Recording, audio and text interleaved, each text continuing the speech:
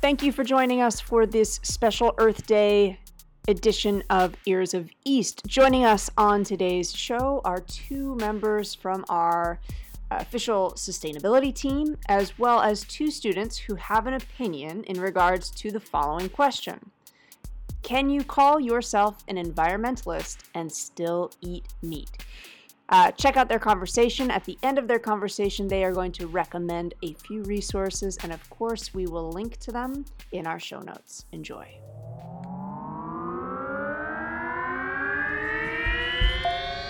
Hello, my name is Zoe. I'm in grade 12 and I am an Ear of East. Hello, my name is Bella and I'm in grade 12 and I'm an Ear of East. Hello, my name is Dwight. I'm in grade 12 and I'm an Ear of East. Hello, my name is Fraser. I'm in grade 12 and I'm an Ear of East. Hello, my name is Gabby. I'm in grade 11 and I'm an Ear. Hi, I'm Herbert. I'm a grade 12 student and I'm an Ear. You are listening to the Global Politics Podcast brought to you by the students of UWC SEA. My name's Jackal Ware and I work in service East. And being asked if you can be an environmentalist and still eat meat poses an interesting question and forces you to look at your own behaviours and interactions with the natural world. But what does the term even mean? For many, it can be as simple as being concerned about protecting the environment.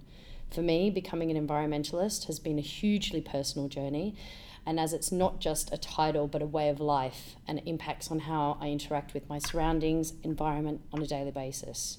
You can't just stop because you're on holiday. I'm constantly asking myself, would my personal actions be helpful or harmful to the environment?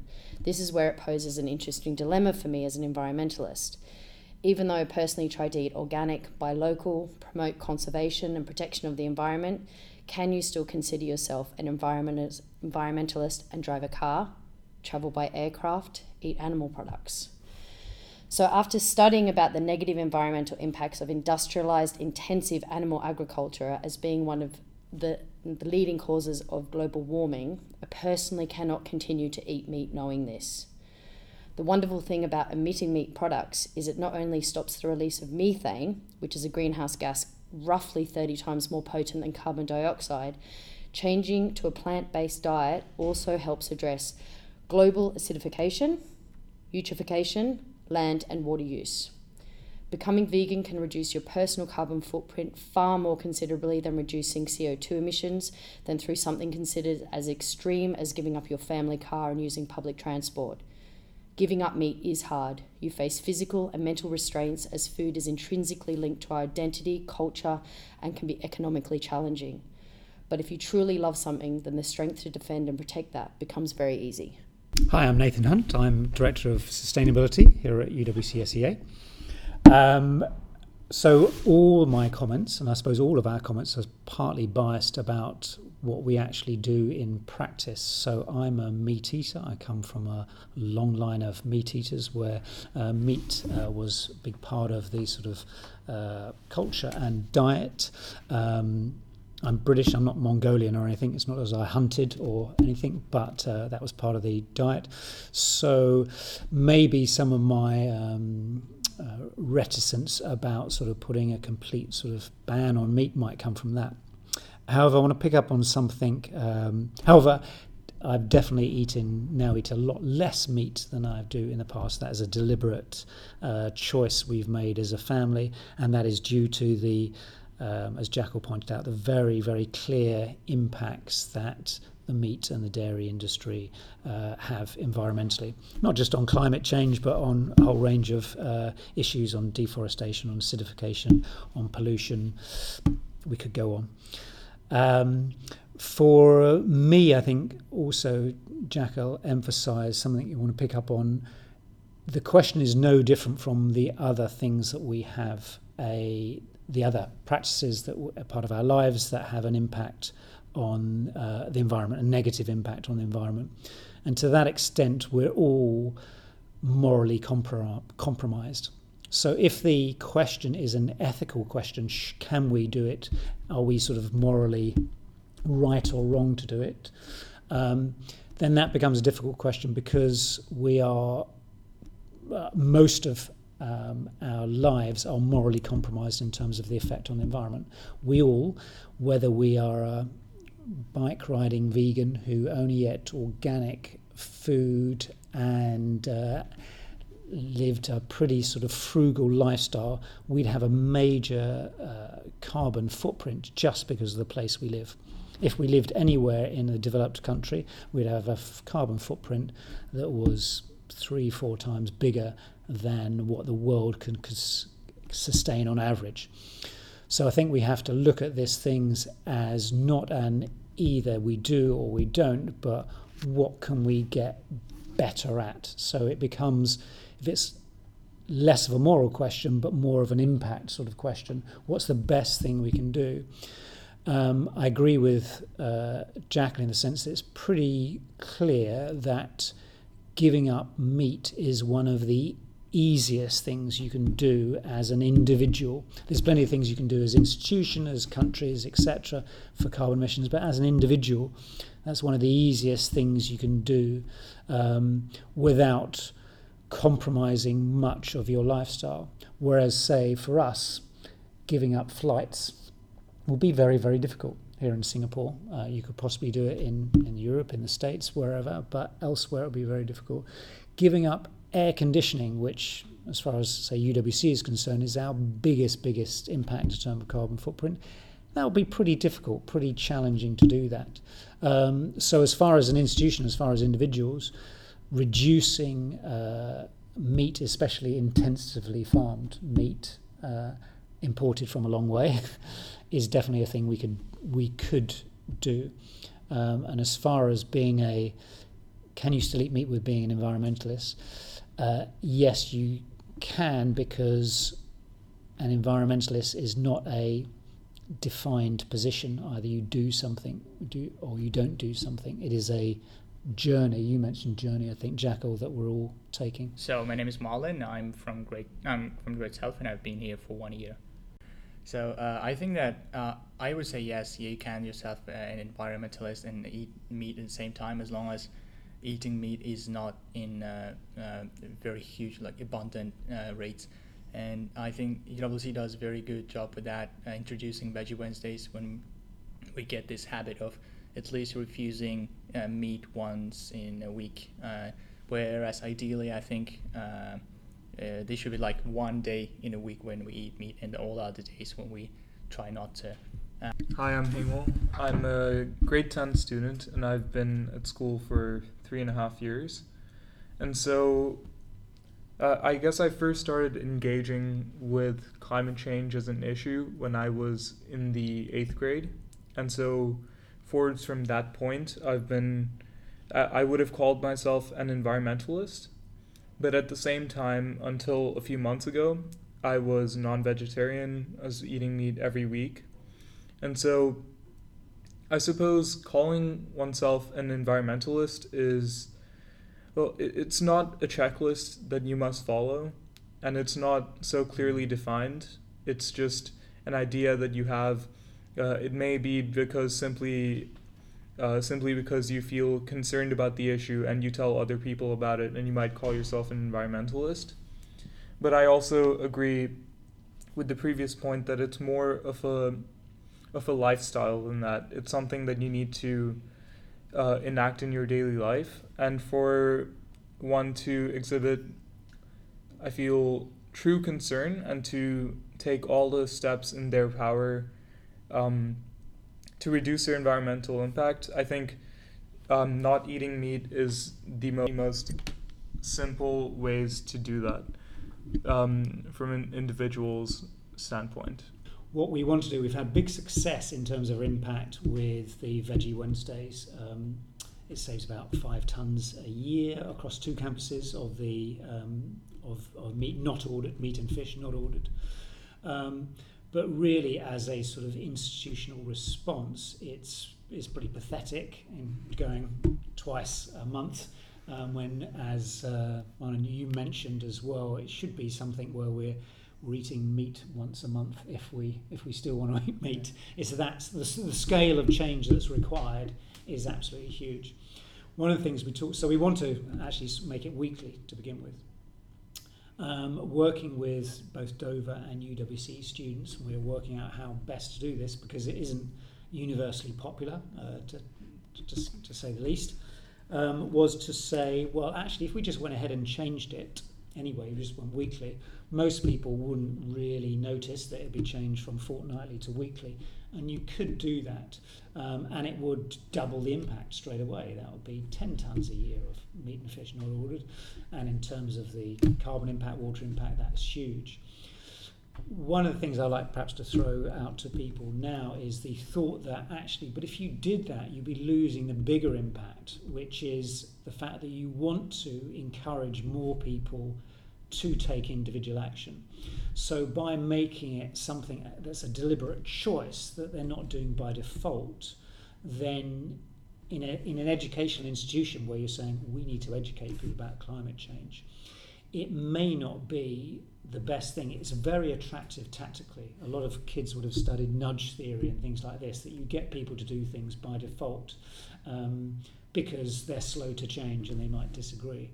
But I'd like to hear other people's opinions on which they think is the best tactic for that.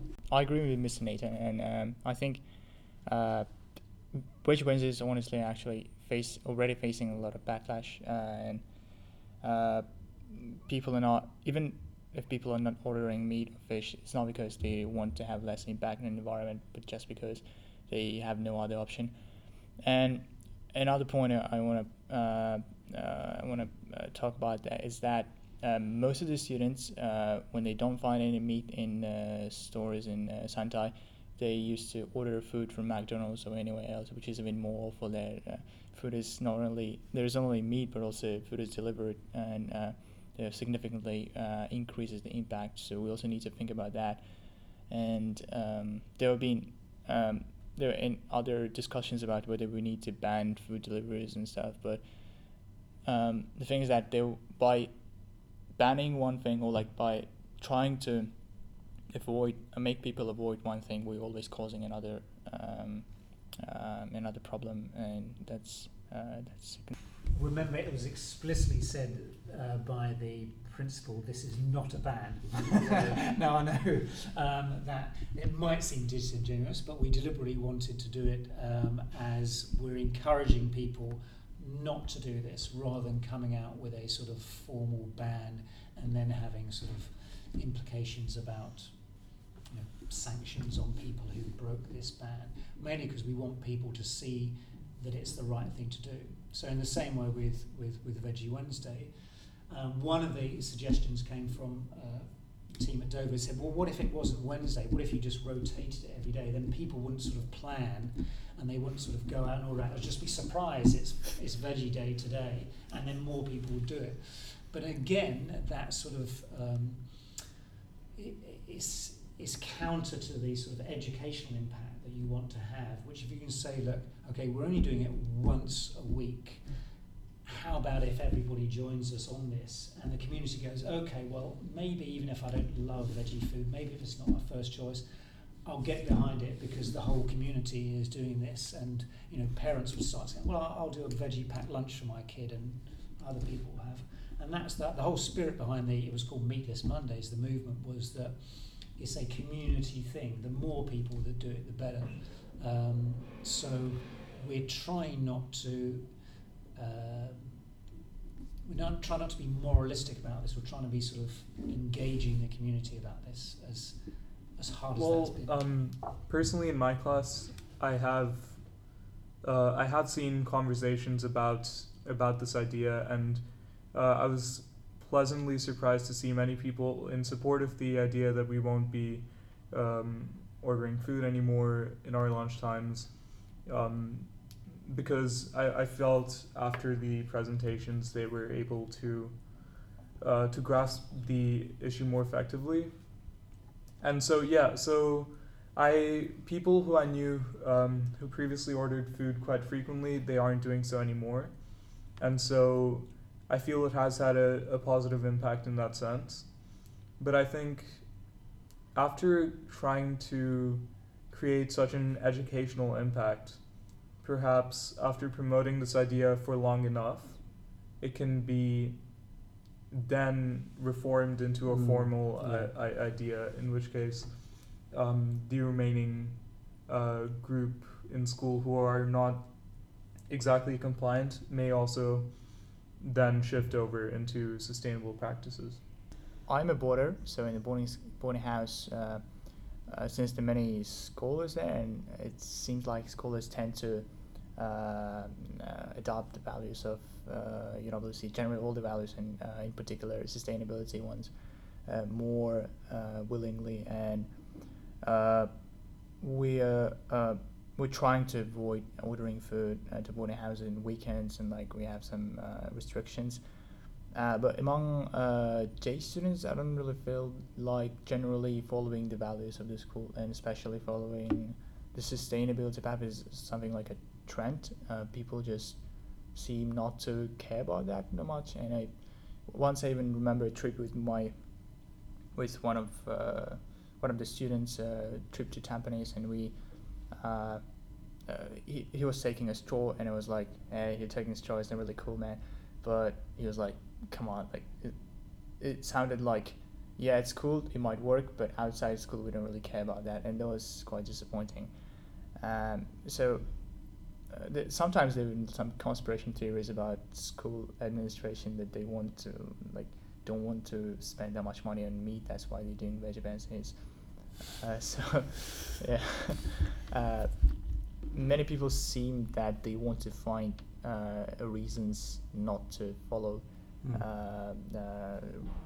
giving up something, follow restrictions, and find excuses. Do you think that there needs to be more awareness and education around why we're doing Veggie Wednesdays? Do you think the student body? I think we need to, first of all, like the education about environment is already very decent in school, but not many people understand that it's not something like we watching in geography, for example. We studying case studies in different islands in Oceania, and students don't really understand that it's not only in Oceania or somewhere else. It's actually Singapore. It's actually meaningful if you do it right now, right here. People study it like some science, like something not related to you that much. I picked up that as well. One of the teachers said to me, we're not teaching enough basic, ecology and understanding, because kids are getting this. And in fact, I disagreed with her, because I said that actually there's a lot of good science and basic environmental education, but when it comes down to something like food and making, if you like, moral choices, they're more emotional decisions rather than sort of rational decisions we're making. I mean, Hamel, for you, was it the case, for example, I know you're probably a pretty rational guy, but was it coming to that decision to go vegetarian, was it purely irrational, or was it thinking, I really want to do something about my personal impact, from that sort of ethical, emotional sort of engagement with the issue? Yeah, so I think at first when I started reading up about the topic of climate change as a whole, I was mainly engaged with it quite objectively, and so it was all about the facts for me and the causes, consequences, implications. But then after I started to engage with it more personally, more emotionally even, I think then the focus started coming back to me rather than me trying to do as much as possible within the school community, which is also important, but for my actions at home to reflect that as well. So to try not to waste food if possible, to try not to eat meat. That was an emotional decision, and also it was also quite a rational one following I was reading an IPCC report about global warming targets, which I discussed with many of my friends, and I think after reading that report and its kind of harsh realities, it really pushed me to make that change, because it wasn't on the table in my mind at all previously because Right, I just yeah. wasn't thinking in that direction. But after really thinking about it, I felt that it was the action that most aligned with my beliefs. A values-based education, we said we teach values, and as difficult as that might be, if we said actually values are too difficult to teach, we're only going to teach the science of it anymore, we'd be negating the whole sort of UWC pedagogy, really, which is that we have to do that. Seems to me that we just got to find better ways to do that, where people don't think you're putting your values onto me, and it feels like brainwashing or something. I think a lot of students elaborate on the fact that this whole like value thing or emotional thing, these are all attempts of brainwashing. So people don't really like when, especially like if there is someone who is who has power over students, say that you have to, like, we expect you to do this from this. It's like more like teenager thing than like, okay, you want me to do so, but I won't do that just because that's your request. Do you think Jackal, you might have seen this back in Australia recently, the climate strikes that are going on worldwide, very much a youth-led thing by the teenagers, exactly the population that's here, you can imagine, is around the world. Obviously, we've seen less action in our context, as that's sort of understandable, but do you think there's an opportunity now to sort of say, well, okay, kids are pressing for change globally on climate change, the school is trying to press for change, maybe we'll see more stuff coming, more demand for change on things like, okay, we know that eating less meat, it makes one of the biggest impacts. There's hope for more sort of student agitation for this in our context. I have previously had quite difficult conversations with many students about their consumption, where they simply don't understand what I'm saying. So if I suggest to someone that they should reduce the amount of meat they're consuming, they might not understand me at all and just block off from that point forward. So I suppose what I was trying to think is that, you're an example of someone who's agitated for change and led change. If we looked at the Aussie schools and Britain and elsewhere, there's a lot of kids standing up and... They're angry. They're angry, yeah. But they feel helpless about their future and their direction and what's being handed to them. And I feel here the students are in a position where they're being given very clear direction with where they're heading, and there is hope for them, and they have financial, economic, and, it's definitely the students that I've come across that are angry, that feel that's been taken away from them, and that, I think there's a complacency here with... The issue is not so much climate change as opposed to a good future as well, in terms of... I think that's part of it.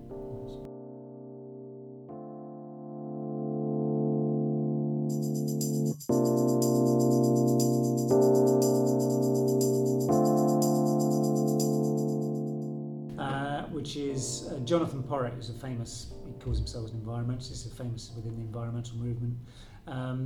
His book, which I think is called The World We Made, 2050. You'd have to check the title, but it's Jonathan Porritt out of UK. And it's imagining a world where we've actually made the right decisions, and we've made some very, very good progress. And the world is a lot better if we'd made those decisions now. Second thing I would encourage people is that we've actually done a lot of work on discussions about things like Veggie Wednesday, and we can showcase the work that's been done and gather all the facts together on our blogs. So at the moment exists on the on a Dover campus blog. It will soon be on our Census Sustainability East Campus blog as well. But if you look at Sustainable Campus Blogspot on Dover, anybody can contact Jack Lariat for that. Is the whole page on there on Veggie Wednesday, its impacts and why we do it. I encourage people to sort of read before they come to an opinion. That will be really useful. A book I read as a teenager, which kind of spearheaded me into wanting to be involved with environmental movement, was Rachel Carson's Silent Spring, and I found that very powerful, that she made such an impact on, you know, targeting and in a political sense, and where that went. So I'll leave that with you. Yeah. In the boarding house, we recently, there was a show of Leonardo DiCaprio's movie. Probably, I guess you know, that is called Before the Flood. It's very, it's like both educational and more and inspiring as well. I really like the part when DiCaprio talks to Obama, and it's actually the actual moment when people want to ask the government how to act, like what are you doing in order to prevent global climate change. So it's very informative thing. So for me, I feel the facts have always spoken louder to me than rhetoric.